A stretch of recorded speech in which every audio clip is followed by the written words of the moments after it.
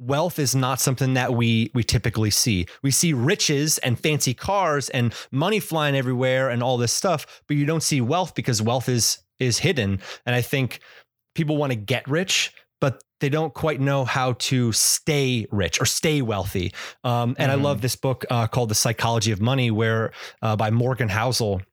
And he says getting rich is one thing, but then staying rich is this combination of frugality and paranoia that it's going to go away at any point. And I love what you just said before about you have this thing where you're like, okay, I'm going to hoard it. I'm going to hold it. And then there's the overcoming the part of, okay, I've got all this now I want to spend it. Right. And I think that's the part that we really, that needs to be looked at and realize that money that's sitting in your account is earmarked or tagged for something.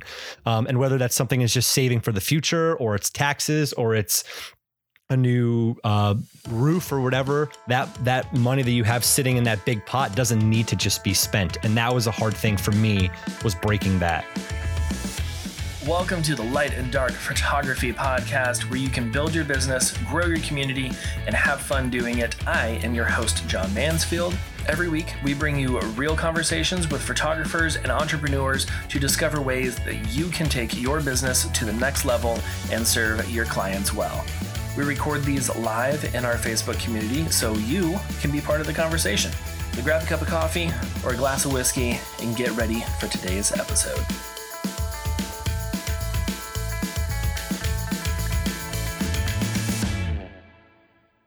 Hello, welcome to another episode of the Light and Dark Photography Podcast. I'm excited for you to be here. I'm excited that you pressed play on this episode, especially because this is a topic that is not talked about enough in the photography world and really just in general. And that is the topic of money. Today, I have Dan Moyer as my guest on the show. He is a wedding photographer based in Philadelphia, Pennsylvania. He also hosts his own podcast, the Focused Photographers Podcast. And today we are talking about how you can identify toxic money relationships and how you can end yours today. Like I said earlier, money is a topic that not everyone is comfortable speaking about, but it is so important to understand your relationship with money and how you can move forward with it and making it a better relationship. Dan hits on some amazing points that are very eye-opening, and I think you're going to get a lot from this conversation. So let's go ahead and get into it. Dan, how are you doing today? I'm feeling good, man. Day was good. Kids are good. Kids are nice, safe and happy and quiet. So I'm good too. Hey, that is the best, especially that last one. Well, I know, especially the safe one, I should say. That's a little bit more important than quiet. Yeah, but safe is good. Quiet is nice as parents. Yeah, for sure. But yeah, well, so Dan, tell us a little bit about where you're based, what you do, what you photograph, a little bit about your podcast as well. Thank you. I'm a Philadelphia, Pennsylvania-based wedding photographer. Been photographing professionally for like 16 or 17 years. And I think going into my 13th season for myself, Daniel Moyer Photography. I have a podcast called the Focused Photographers Podcast. It's basically a extension of my one-to-one photography coaching business, and just a way to kind of get people into my world and the kind of things I talk about, like empathy first business and supportive photographers and like all that kind of stuff. Nice. Yeah, I really enjoy your podcast. I don't remember how I found out about you. It may have been when you were on the Boca podcast, or it could have just been Spotify being like, hey, you listen to these other photography related podcasts, you should listen to Dan's. Yeah. And I really like it. I like how you have the categories, or that's probably not the right word. Like a monthly topic. Yes. Yeah. Monthly topic. And then like different segments of that topic. Yeah. It's almost like a mini deep dive onto like each topic. It makes it like a whole lot more nightmare on like the planning side, because I have to like fill a month before I put it out there. Right. But I really like the idea of like having this topic for a month and then getting multiple perspectives and kind of like a deep dive on a topic, like right away in like a sequence, just gets you really thinking about something. Yeah. Yeah. And kind of like gets you coming back for the next week, it's like, okay, yeah, I remember this from last time. I took notes, and now we can go even deeper into the next steps. As a host, that does sound like, I'm like, that sounds really cool, but that is a ton of planning and all that. And I'm not much for extensive planning. Yeah, man. Sometimes whenever I do tricky. Like my solo shows, I'm like, all right. What am I talking about today? Let me write down a quick outline, and then I'll just jump on here. I need something for this Monday. Yeah, right there with you. Yeah. So okay. So you've been doing photography for quite a while. Did you start off as a wedding photographer, or did you shift in different genres?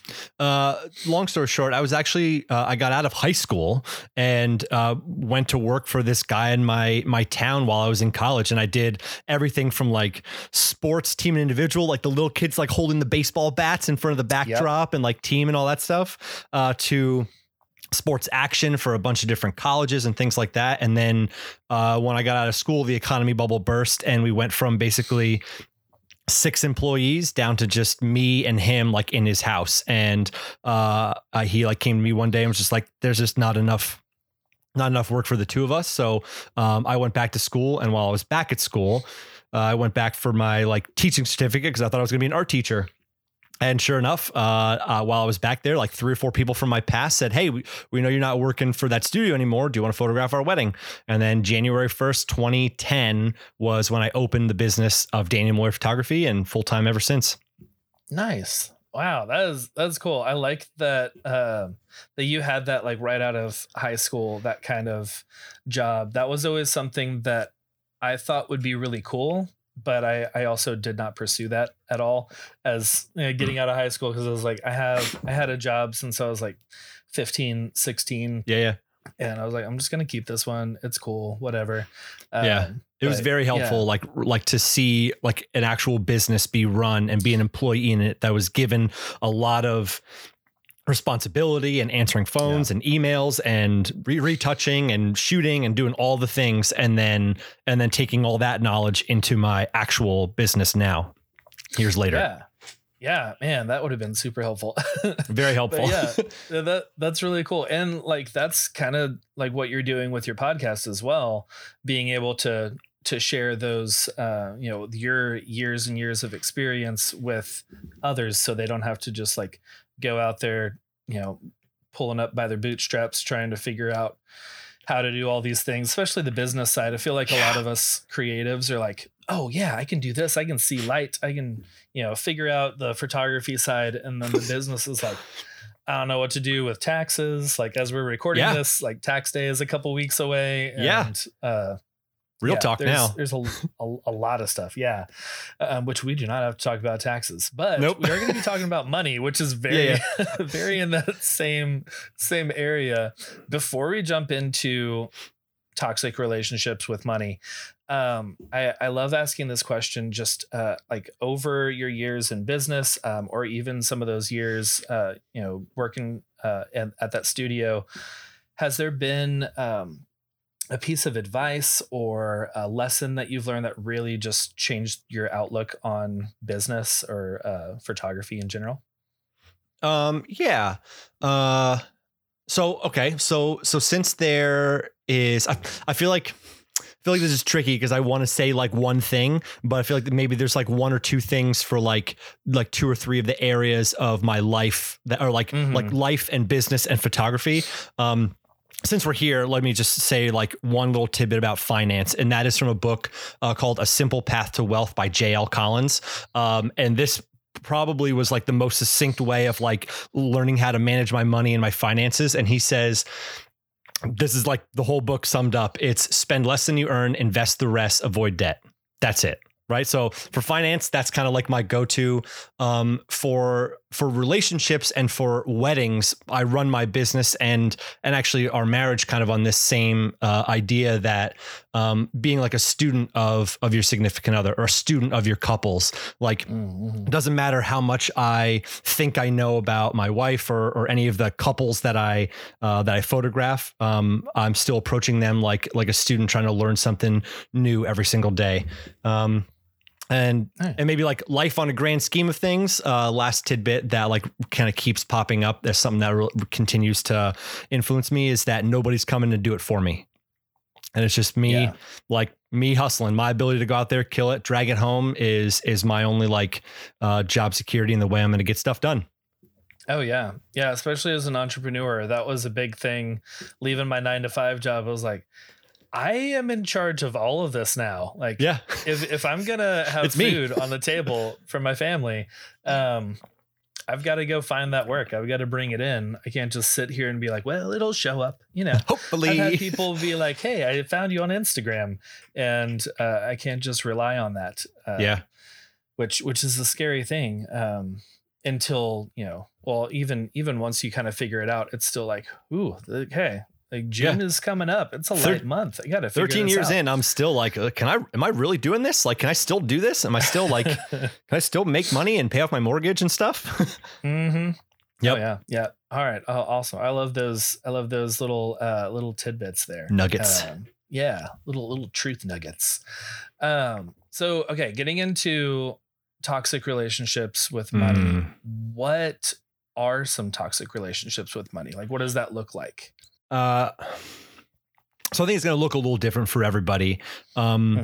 Mine came from like growing up and seeing, so mine was like experience based, right? Like evidential things that like I saw in my life that formed this like not good picture. And that was like, I remember maybe in like middle school, I think is what it was. There was like this perfect family. I went to a Catholic school, perfect family who was like already great. And they won like $32 million, took the money right away, got like 16 million or something like that. And within like several years, it had ripped their family apart. So I was like, whoa, okay. Like, you know, they were already like great and perfect. Their family was awesome. And it rips their family apart. And then I remember like seeing these like fancy cars, right? Like, and this is my young naivete saying like, okay, who are the people that drive like jerks? Mercedes, Audi, BMW, all these like fancy cars weaving in and out, cutting my dad off as I'm sitting in the back seat. It's like, you know, whatever. But like seeing that is like, okay, well, money changes people. And then, you know, I came from a pretty like normal blue collar family. My dad was a produce manager, and then he like sold siding at night. And my mom was a Mary Kay lady and was a bank teller, and they like worked multiple jobs and hustled. And it's like, okay, well, like they're working their butts off, but we're obviously not like rich or like raking it in. So like, okay, my parents worked their butts off. Money's not available to them, so it's probably not going to be available to me. And I just formed this. It's like money avoidance is one of the things where I just wanted nothing to do with it, right? Like that was pretty much the big thing that if I'm talking about me, it was money avoidance. Like I wanted nothing to do with it. But I think other people might fall into some like traps of like money worship, where like maybe they're saying like my happiness is based on money, or like I need all this money to make me happy. And then there's also maybe status, right? Like your net worth equals your self-worth. And if you don't have any money, if you have like a small income or a small amount of money, then you feel bad about yourself, or you feel like you're less than. And I definitely come from the money avoidance side of things, where it was just not a good situation. As I got older and as I started to get money in my own business, it would come in, I would just go right back out. I thought that credit cards were my way to the good life, and I would just put money on cards, and I would spend money that I didn't have. And I would just not hold on to it. I just avoided it at all costs. It was just unimportant to me. It's not good. Yeah. Wow. Yeah. So it sounds like a lot of that is kind of rooted in upbringing, childhood, and all that.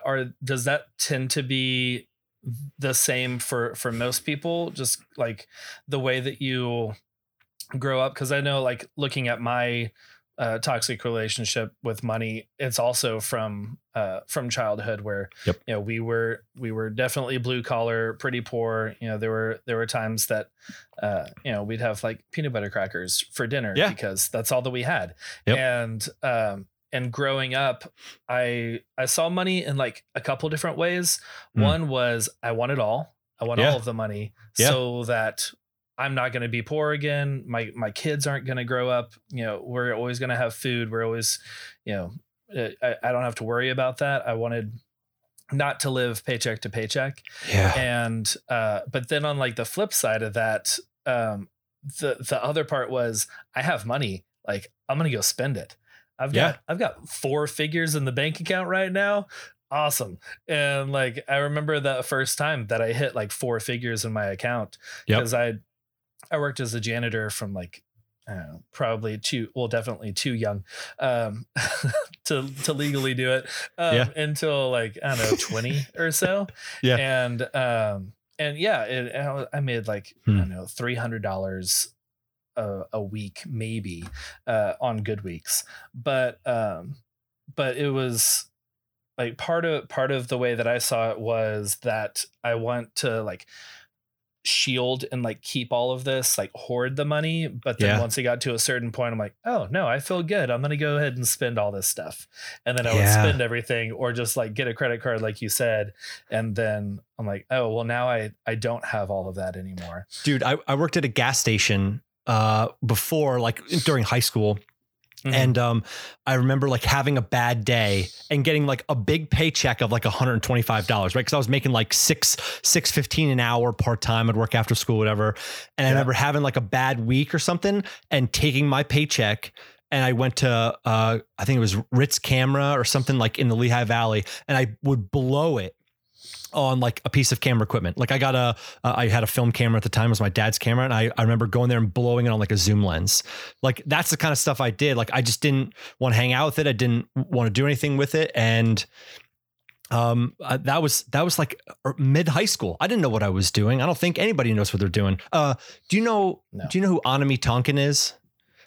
She is another podcaster, has her coaching platform. I think her podcast is called This Can't Be That Hard. Super awesome. I had her on my podcast a little bit ago when we were talking about money, and she put like a call out to her community and said, hey, like, give me a word or two that you talk about, or that like when I say money, what comes to mind?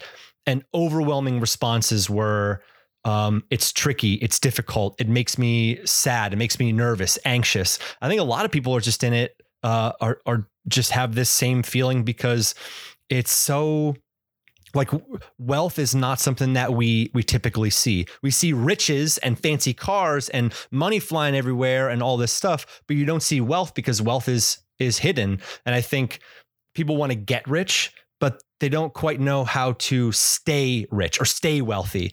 And I love this book called The Psychology of Money, where by Morgan Housel.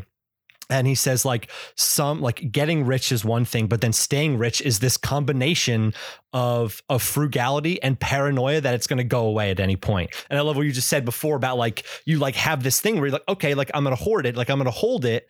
And then there's the overcoming the part of, okay, I've got all this now I want to spend it. Right. And I think that's the part that we really, that needs to be looked at and realize like that money that's sitting in your account is earmarked or tagged for something.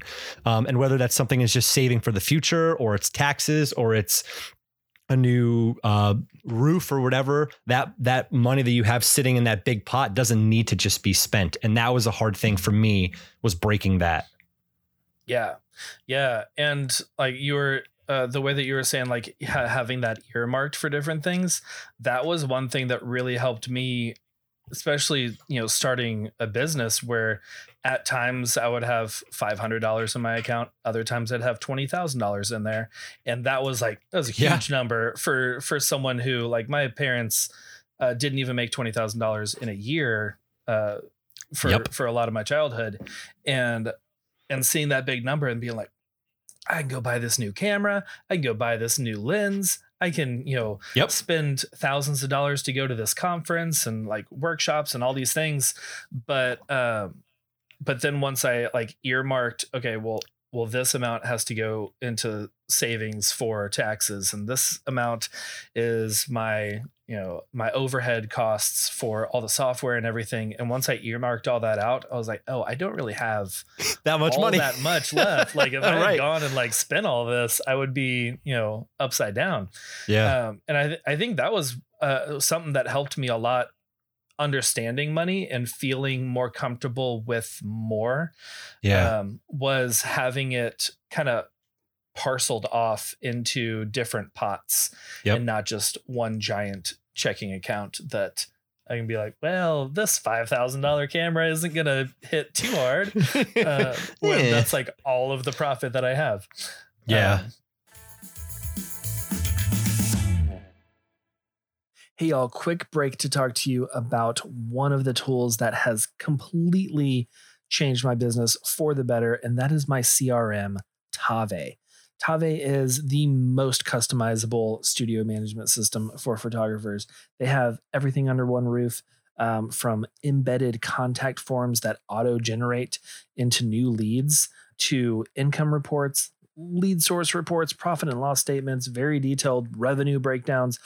Anything that you want to keep up with your numbers, they've got reports for it. They have built-in contract templates, questionnaires for your clients, easy invoicing, and quotes. It is so much. They also, like my favorite part, they have these auto-populated tokens.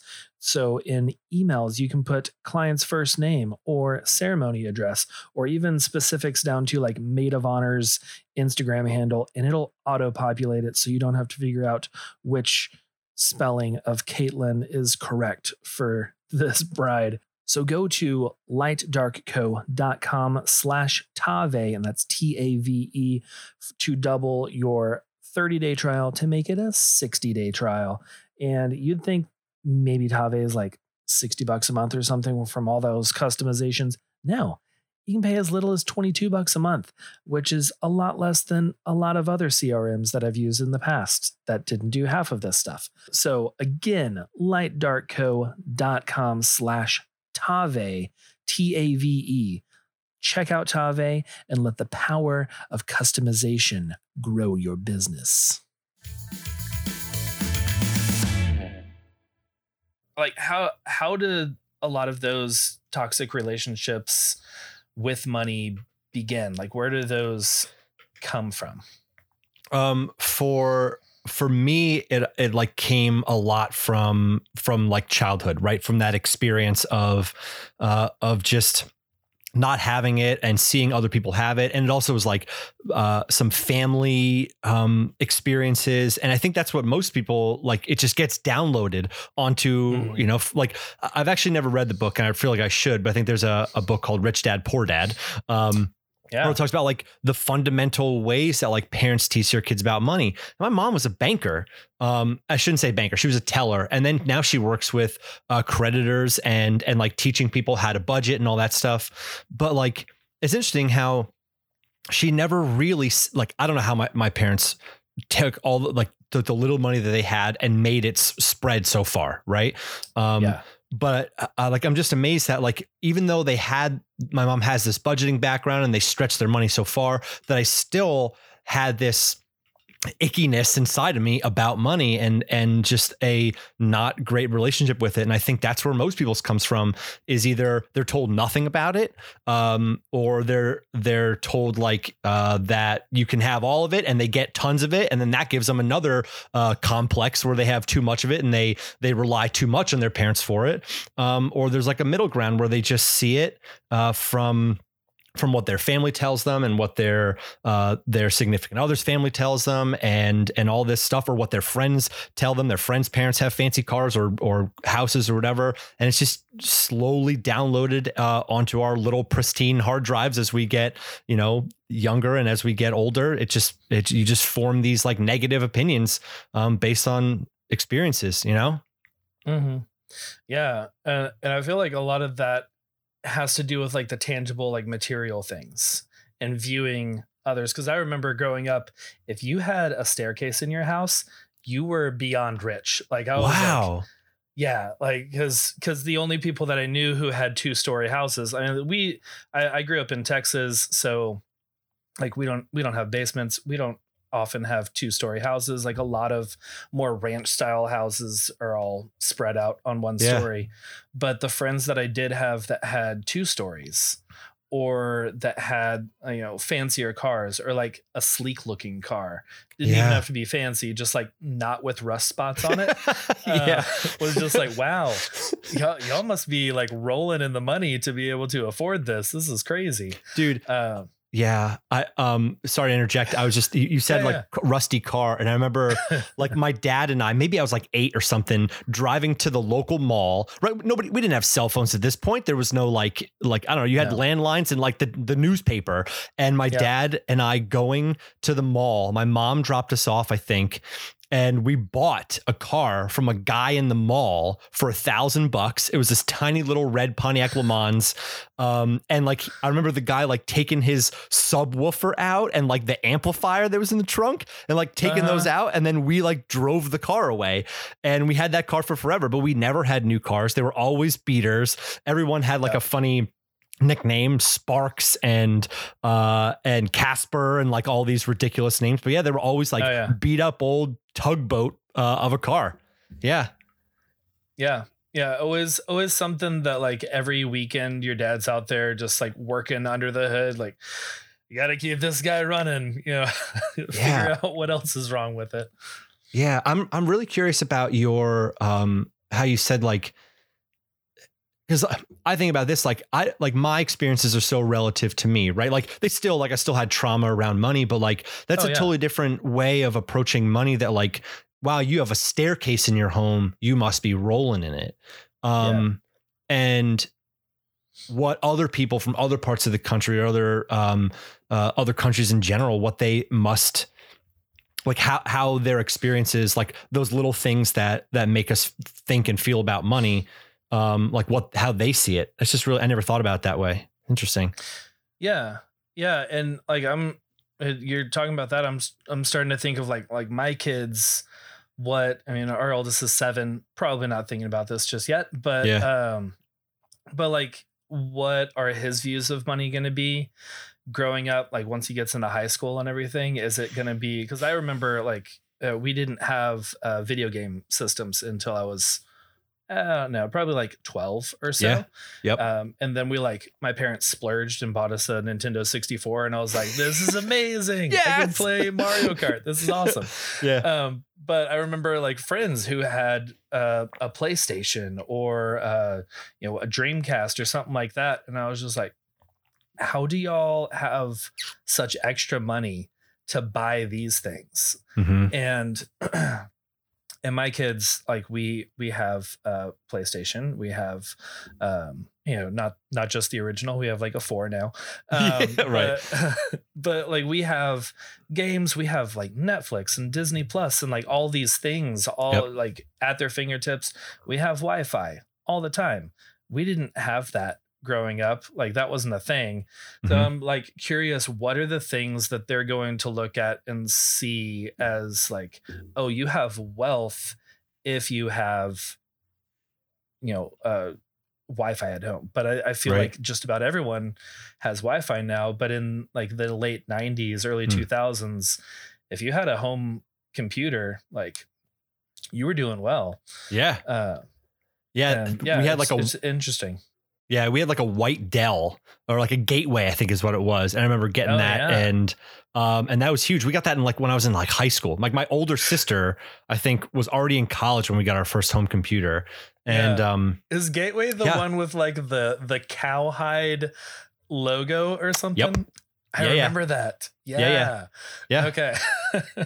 It's weird, man. It's just weird, the stuff that we get. Like I often wonder, same thing, like what my kids are gonna see, and like even though we try to live very frugally and all that stuff, there's still plenty of pleasantries that we have, that like the Netflix and Disney Plus, and they can turn on the TV and a big TV out there and all that stuff. I don't know. It's just a balance, man. I guess I don't know. I don't know what's gonna happen with those kids. Right. Yeah. And like also at the same time trying to figure out how we can lead them in a good way to have a healthy relationship with money, instead of growing up to want to be a hoarder or growing up to want to repel money and just buy all the things so you don't have anything in your account and all that. You know, we've talked a lot about toxic relationships, but what does like a healthy relationship with money look like? So I think it's going to look different for everybody. I think part of it is going to be some part of like that thing where you're able to, well, for me, I think my healthy money mindset would be knowing when I do have money that I don't need to spend it. Right. That was my like shift that I could say like, okay, I can just hold on to this money. And this money allows me to do what I want, when I want, wherever I want, with who, you know, with my family, whatever. Right. It allows me some freedom. And I love this. I think it's Tim Ferriss in the 4-Hour Workweek. He talks about how like the new rich is being able to kind of be free and do what you want, that the new rich doesn't really actually have to do with money at all. It has to do with more time. And I think, I think maybe if I can put like a succinct, a kind of bunch of actions on it. And I think maybe I wrote some of these things down before because I knew I would just go off on a tangent. But I think it would be setting values and spending money based on those values, having no or very low debt, being able to save money to reach goals, having a safety net, and like some kind of emergency fund or insurance. I think if those are the actions, those would be the things. But for me, and I think other people, I think you'd have to just look at what would you want to feel when I say money? What do you want to feel? And I think most people would say like, I just want to feel comfortable and confident in like looking at my finances. I feel like that was what like the foundation of a healthy relationship with money would be is when I say money or finances, you're not saying, "Ooh, how am I going to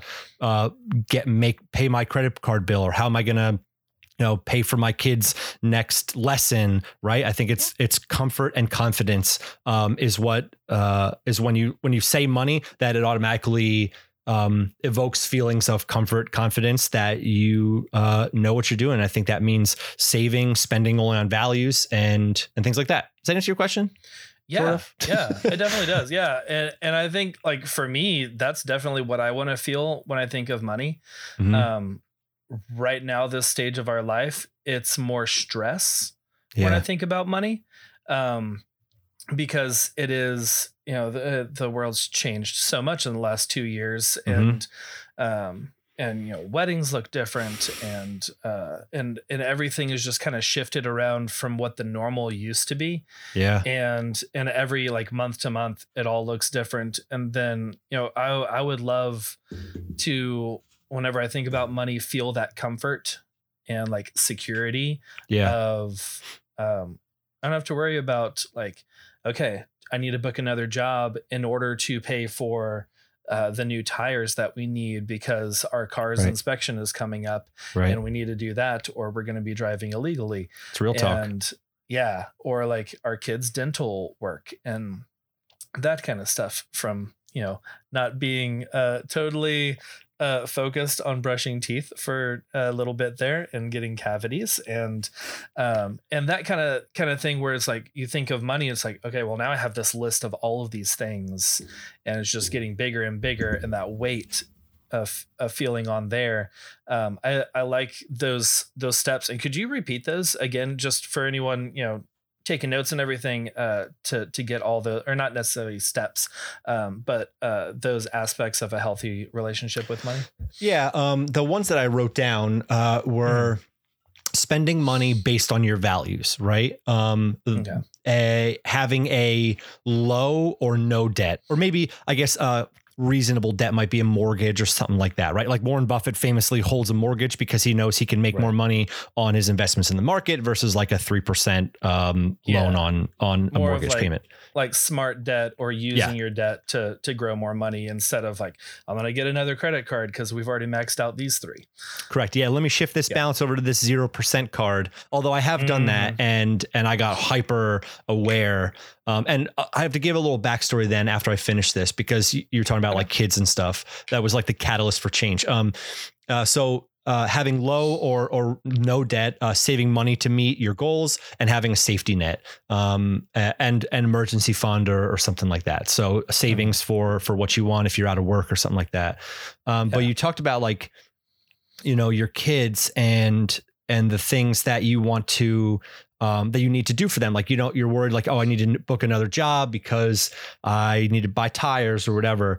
And there was a come to Jesus moment, we'll call it, where in 2016, we found out we were pregnant and we were trying. So like very much planned. And I remember having a conversation with my accountant. And I'm not an accountant, so like anybody out there, like don't come to me for tax advice. I'm more interested in the psychological aspect of money.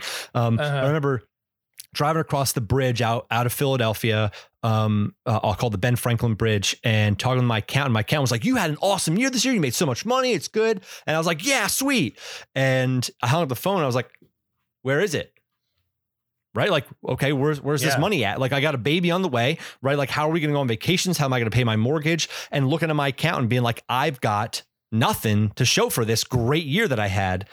Right. And at that time, my PayPal account was hooked up to my Starbucks Gold card, my Perks Starbucks Gold card. Okay. And so I remember being like, okay, well, I know I like drink a lot of coffee out, right? Like I forget where I don't know why that came into my mind, but I was like, I drink a lot of coffee. I wonder how much money I spent on Starbucks this year.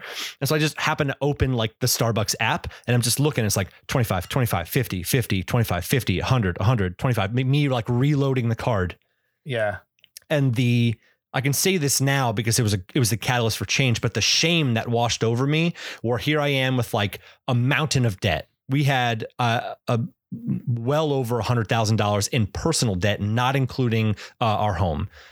And I'm just like, what in the world am I doing? Baby coming, mortgage, debt, like something's got to change. And that was the real catalyst for me saying, okay, it's time to really look closely and hard at what I'm doing, where my money's going, and make true change. And I think everybody needs that like real catalyst where they say, okay, what I'm feeling right now is more uncomfortable than like the hurt that I'm going to experience to overcome this like change of just being comfortable and not doing anything. Do you know what I mean? Oh yeah. Yeah. Yeah.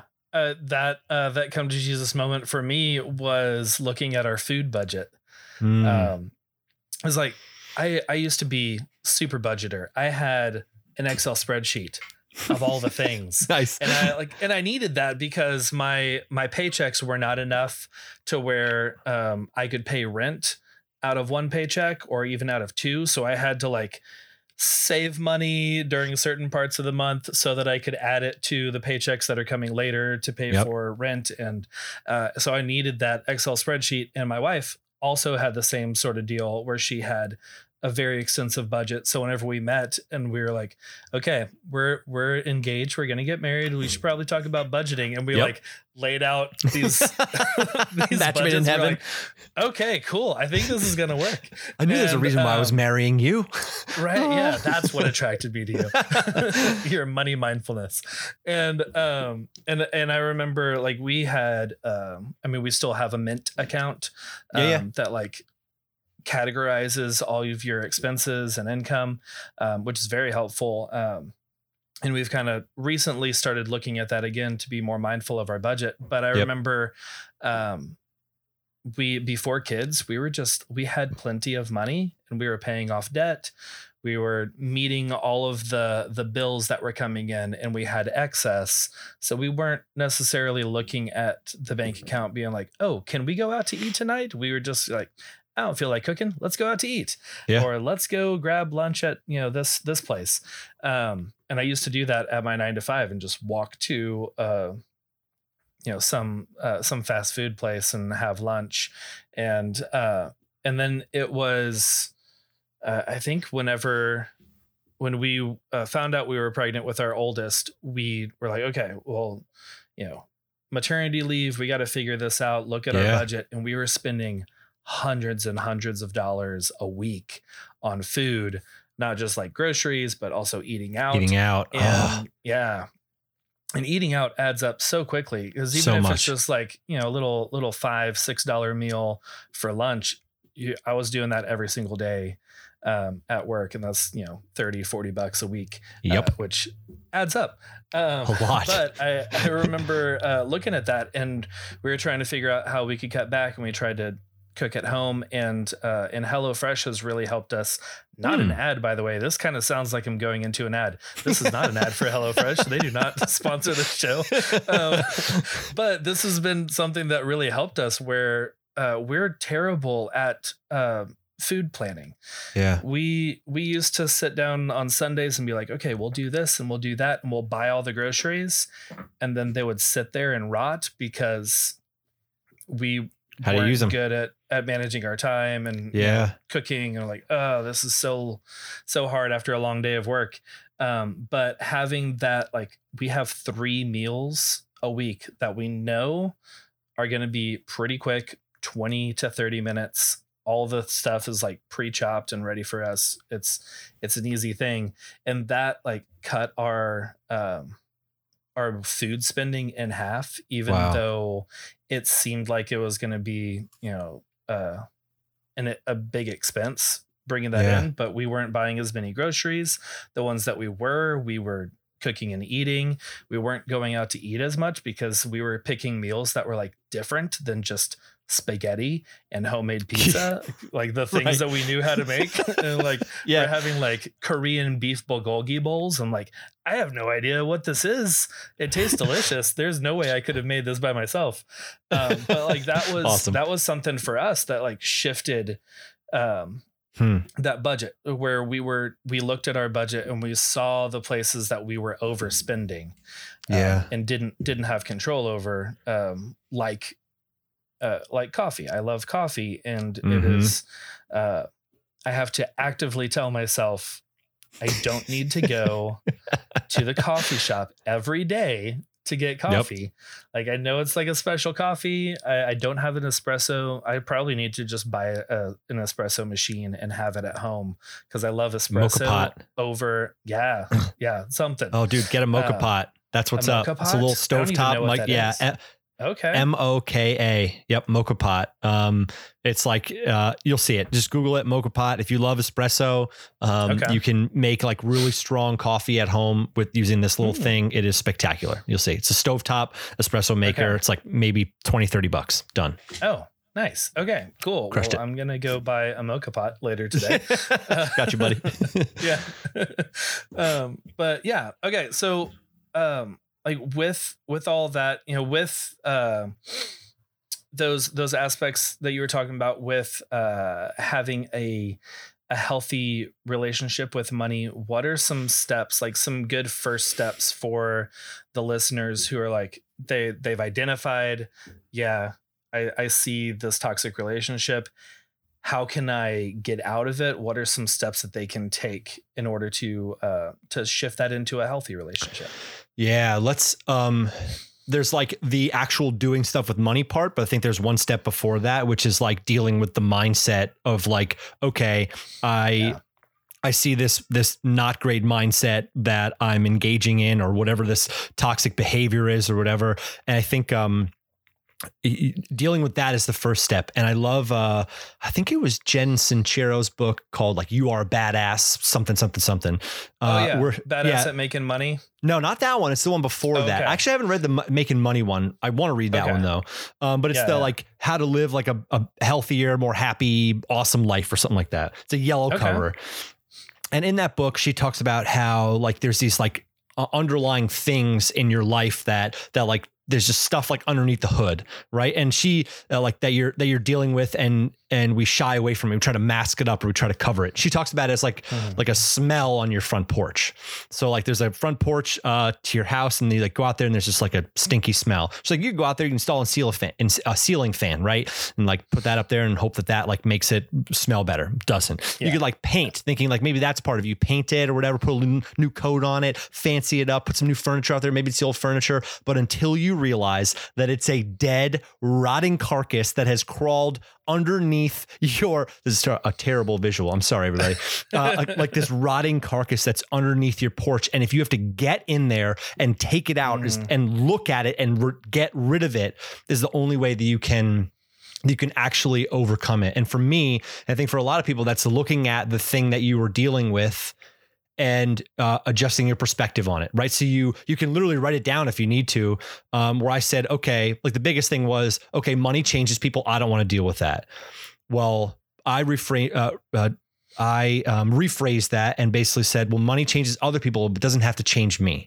Right. I can be the person who uses money as a tool to get where I want to go with in life, to provide more freedom for my time with my family and all that stuff. Right.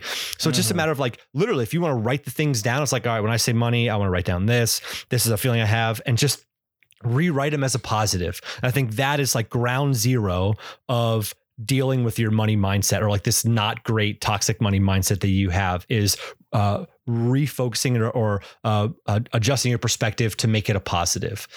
The next step, I would say, is if you don't have an organizational system for money, you got to have one, especially if you're an entrepreneur. Budgeting for like your home expenses and all that stuff is one thing, but budgeting for your business, I think, is totally different. My mom was a big fan of the envelope system, which is basically like Profit First. If you haven't read Profit First, that is your first go-to. Like it's a necessity. Yeah. Great book.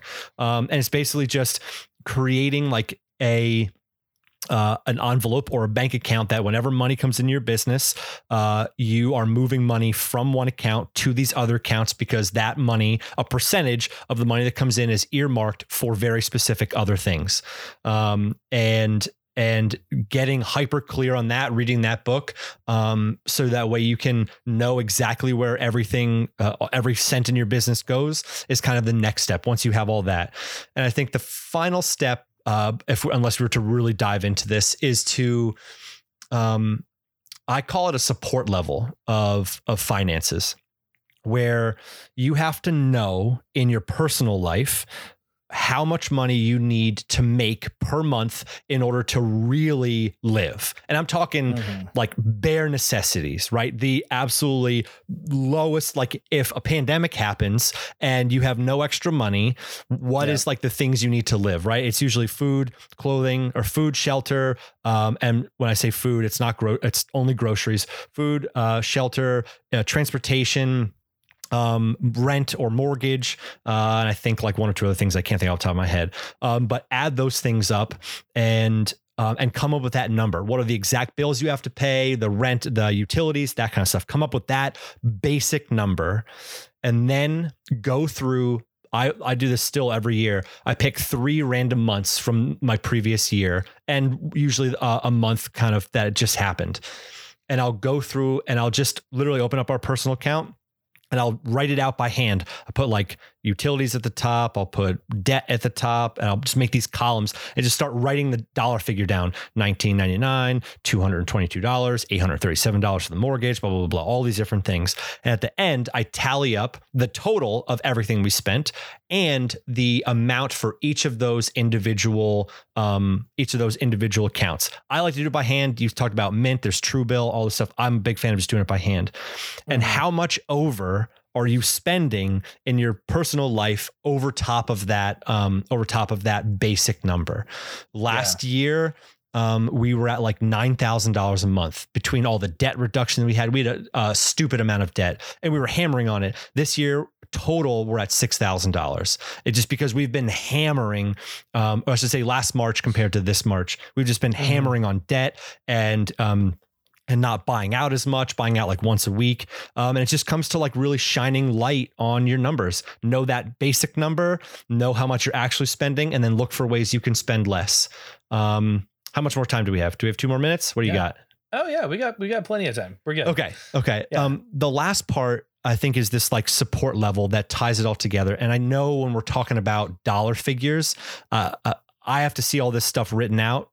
So I feel like if we're like really, I'm going to try to keep it not like, okay, 5 minus 2 plus 7. Like I'm going to try to keep it away from that. But if you have this like support level that you need, your business needs to generate, I believe one of the successes to how we paid off a bunch of debt, how we have managed to grow this like big safety net of like owner's comp account so I can pay myself regularly, is by paying myself the exact same amount each month. So sometimes we have like in a business, we have like really awesome months where you have like $30,000 that comes in, and all of a sudden you take, say, your profit allocation or your allocation for owner's comp of that $30,000 that comes into your business is 50%. You take $15,000 and you're like, sweet, moving that to my personal account. Boom, you move it over. Well, guess what happens when you move $15,000 to your personal account? Somehow it gets spent. What you see is what gets spent, right? It's what is it called? Parsons Law or something like that, where it's like whatever you see, or like the work expands to meet the time or the allotted time requirement. I don't know. That doesn't matter. Whatever you see, you end up spending. So, but what happens is if you start to just pull this like exact amount out of your account, you start to build up this buffer on the back end of your business so you can pay yourself naturally. So, without like running through the whole table I have laid out for this, like, you know, if 1 month you have like a really high amount and all of a sudden you have $15,000 that you're able to save in there, but you're only pulling out $4,000. That means the next month you have $11,000 in the account still. So you could make nothing for the next like 2 months and you have $11,000 that can cover you. But then the next month you actually make $6,000. So you have $17,000 in the account and you pull only $4,000 out. So now you have $13,000 in there, right? So if you only pull out this like very basic amount plus, you know, some living comforts, you end up building up this massive buffer on the back end. And what I would do is once that buffer would reach a certain amount of months that I was covered, I would take a huge chunk of it and throw it right on debt.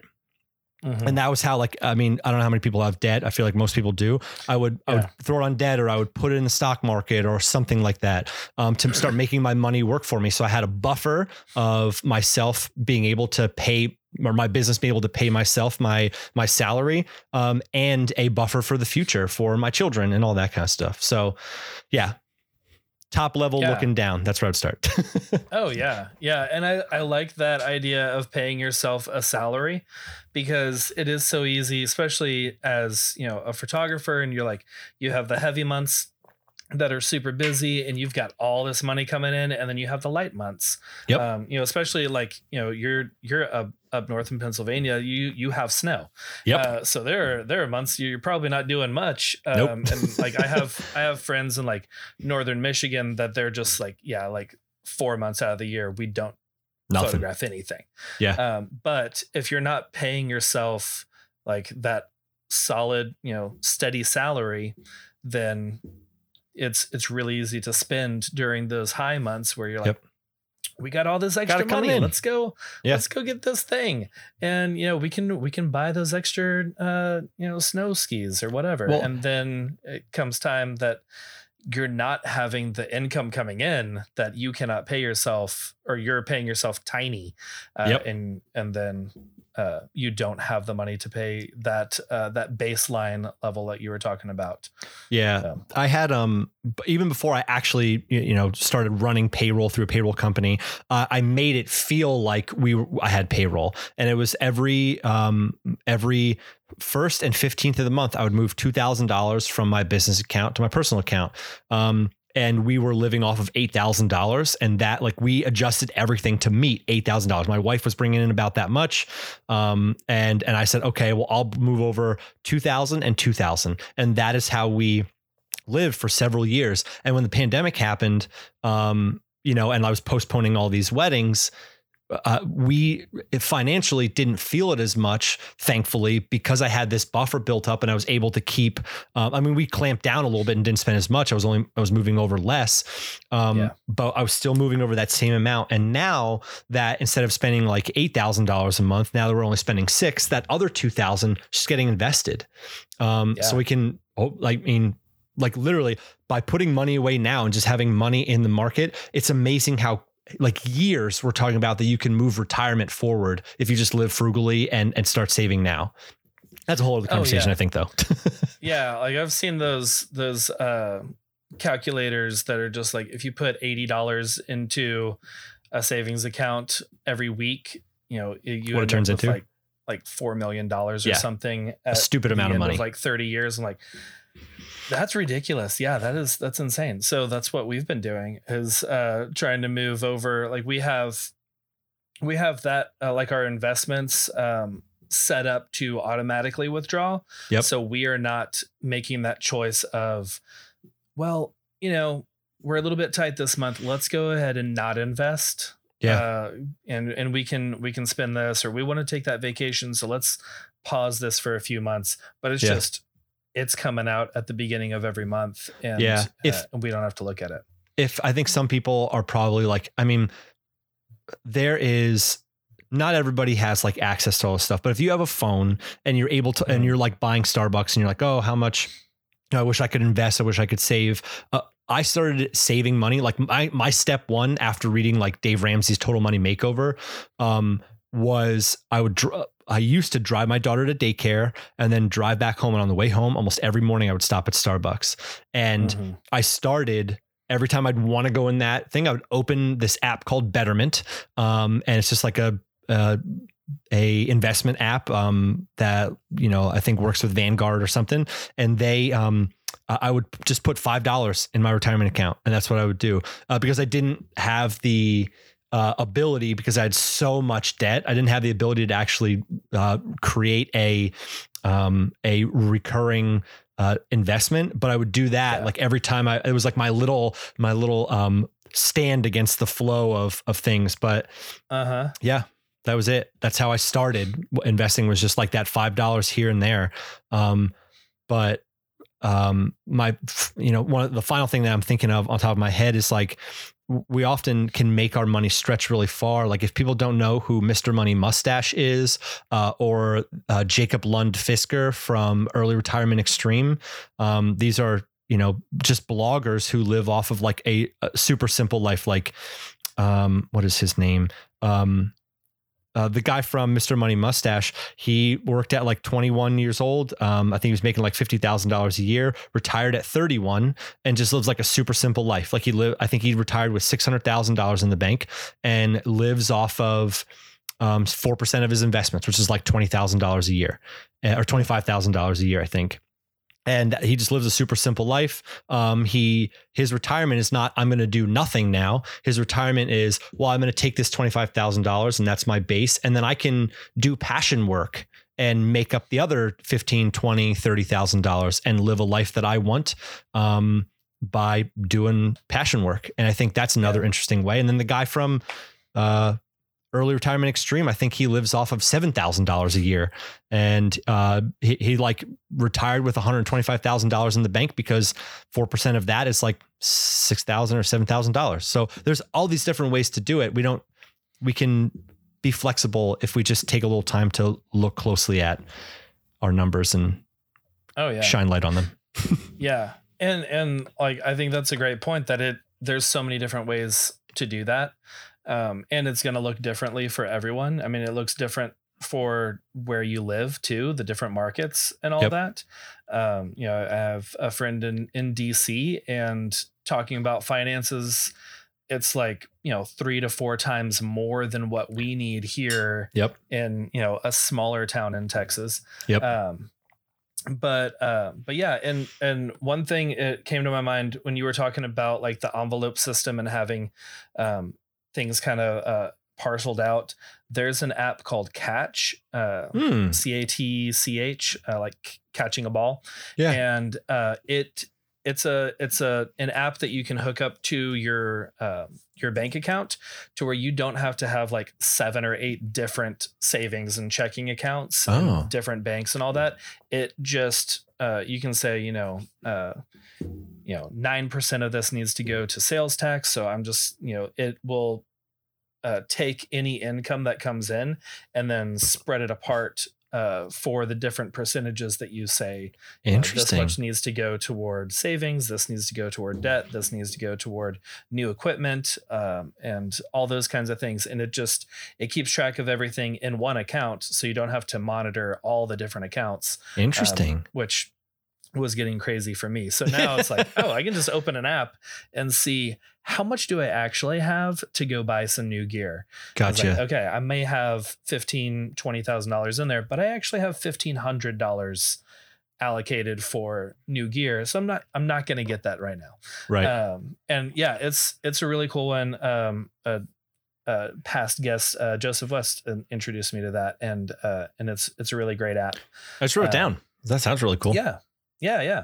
But yeah, okay, so cool. This has been a very informative conversation. I like it. I love talking about money, and I also hate talking about money. Yeah, man. Because it's like an awkward thing. It's uncomfortable. But I love understanding money more, and kind of taking away the power that money often has over me. That's big. And being like, okay, no, I understand you now, and you have less power. So now I can use you how I want to, which is how I can talk to money now, and not other people, because that would be toxic. That would be a toxic relationship. Yeah.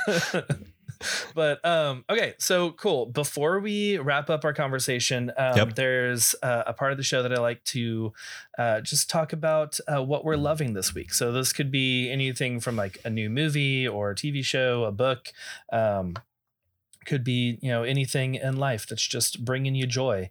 What are you loving this week?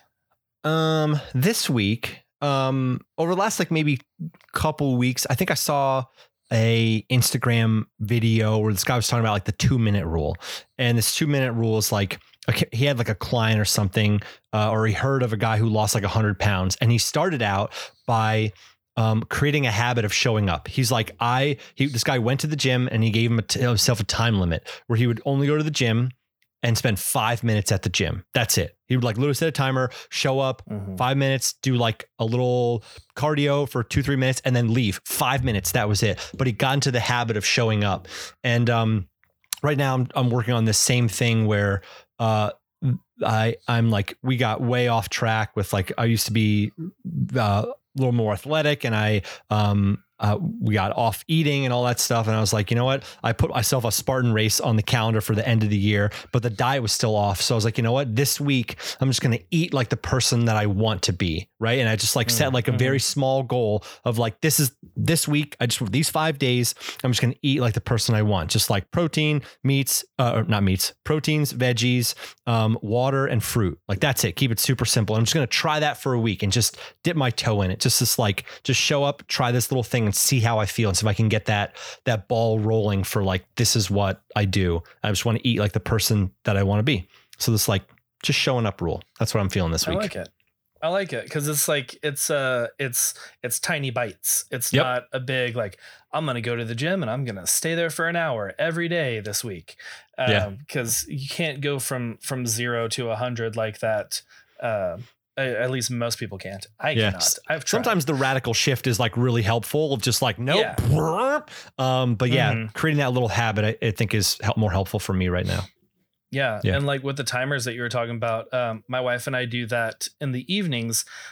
We have 3 kids. Our youngest 2 are still toddlers. So there's toys all over the place, and they try and help pick up, but oftentimes it ends up getting dumped anyway. And we do like a 15-minute, once the kids are down, we're going to tidy up for 15 minutes. Whatever we can do in that 15 minutes is great. Whatever we don't do, that goes till tomorrow. We're not going to worry about it. We don't have to like keep going, because we will just keep going. And then it's an hour and a half. And then we're like, okay, well, that was our evening. And now, we don't have any time together because now we're tired. But I like that a lot. Little bit of 15 minutes. And, you've hinted on this, different times during this conversation, but having that time cap of, I only have 10 more minutes left in this. It really causes you to focus and not just like go around or like walk around picking up toys, but you're looking at TikToks with your other hand and getting distracted with things. It's just, we usually like put on some music, and then we have a timer and 15 minutes, boom, done. And then we have our evening together. I love that, actually. Yeah. That's real talk, because that's the way our lives are right now, is cleaning up after twins and a 5-year-old, 2-year-old twins and a 5-year-old. So yeah. Oh yeah. Yeah. That's life. Yeah, man. For sure. It's life for sure. Yeah. Okay. Well, cool. I like that. I like that idea. The those little bits, the baby steps, the tiny bites, getting to tiny your bites. goals. I like that. Yeah. Let's see. What am I loving this week? So I recently I actually didn't get to finish the movie.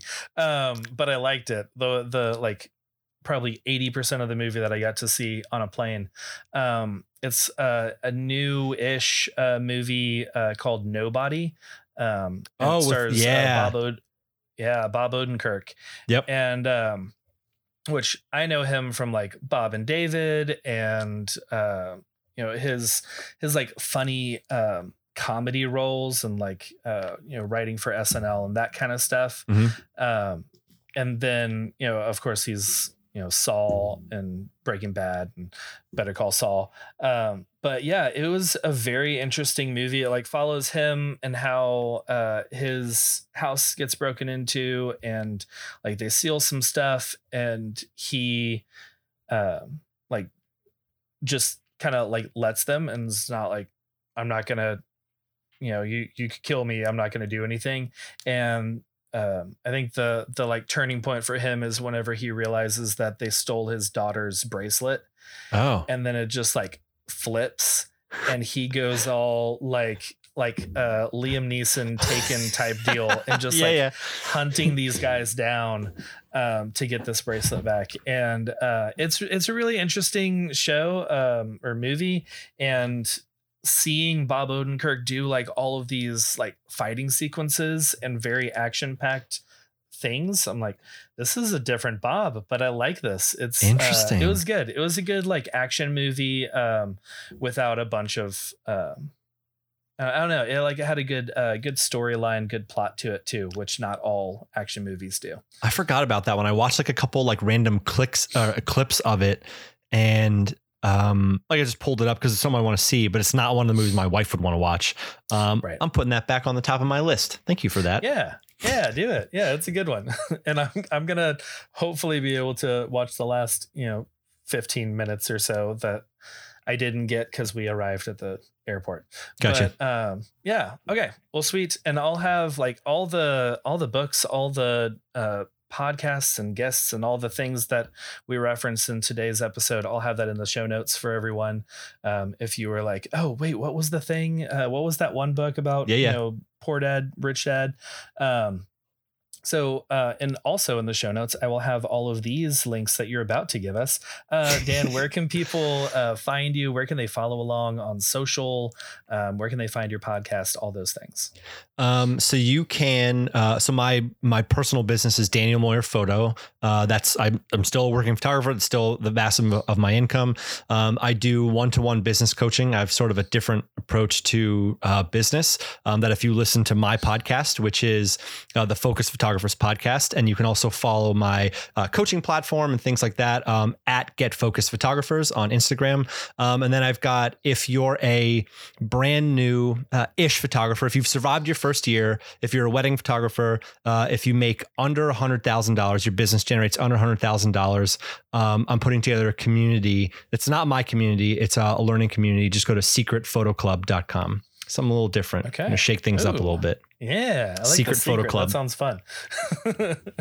Well, sweet. Well, cool. Yeah. I'll have links to all those in the show notes for everyone. But yeah, definitely go follow Dan, go listen to his podcast. I really enjoy it as well. And the Secret Photo Club sounds fun. But yeah, well, Dan, thanks so much for being my guest today. It was great chatting with you. Yeah, man. Thank you for good questions and your vulnerability, sharing about yourself and all that stuff too. Good chat. Yeah. I liked it. Thanks, man. Yeah. I think that we need to be more vulnerable with each other. Like a big thing for me is growing community, and a lot of being in community with each other is being vulnerable and being okay with sharing sides of your story and things that you're struggling with that that could feel, scary, but sticky. Oftentimes whenever we start talking about it with others, we're like, oh, you're right here with me, or you've already been through this and you can speak into what I'm going through. Yep.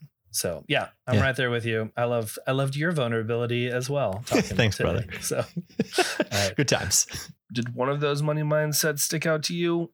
Because I know I was able to recognize some in my own life, and I know those steps toward the end of the conversation are going to be so helpful. So I highly encourage you to write those down. They're in the show notes. You can just copy, paste it into a note in your phone, something like that, where you can actually walk through those steps to have a better relationship with money. Also, if you listen to this and you're just like, man, I love that, I want to learn more about money mindset, you can go right now to Dan's podcast, because he just wrapped up an entire month dedicated to this topic. So if you want to, go check out the Focus Photographers podcast. I highly encourage you to do that. I think that Dan has a great podcast over there. And as always, you can check out all the things in today's episode in the show notes at lightdarkco.com/podcast/113. This episode was recorded in front of a live Facebook audience. You can join us for the next live episode by joining the Light and Dark Photography podcast group on Facebook. This episode was edited by me, John Mansfield, and our theme song is by the talented John Isaac. All the ads in today's episode are affiliate partnerships, so you get a great deal while we get a little kickback. It's a great way to support this free podcast, and I really appreciate it. You can also follow the show on Instagram at LightDarkCo. Dan is at Daniel Moyer Photo, and you can find me at Allheart Photo. Subscribe to the show, leave us a review if you like it. I love reading y'all's reviews. They're so great. I'm gonna check for this next episode. Read one on the air. Share with your friends. I would love to have them in this community as well. Until next week, I will see you in the Facebook group. Bye.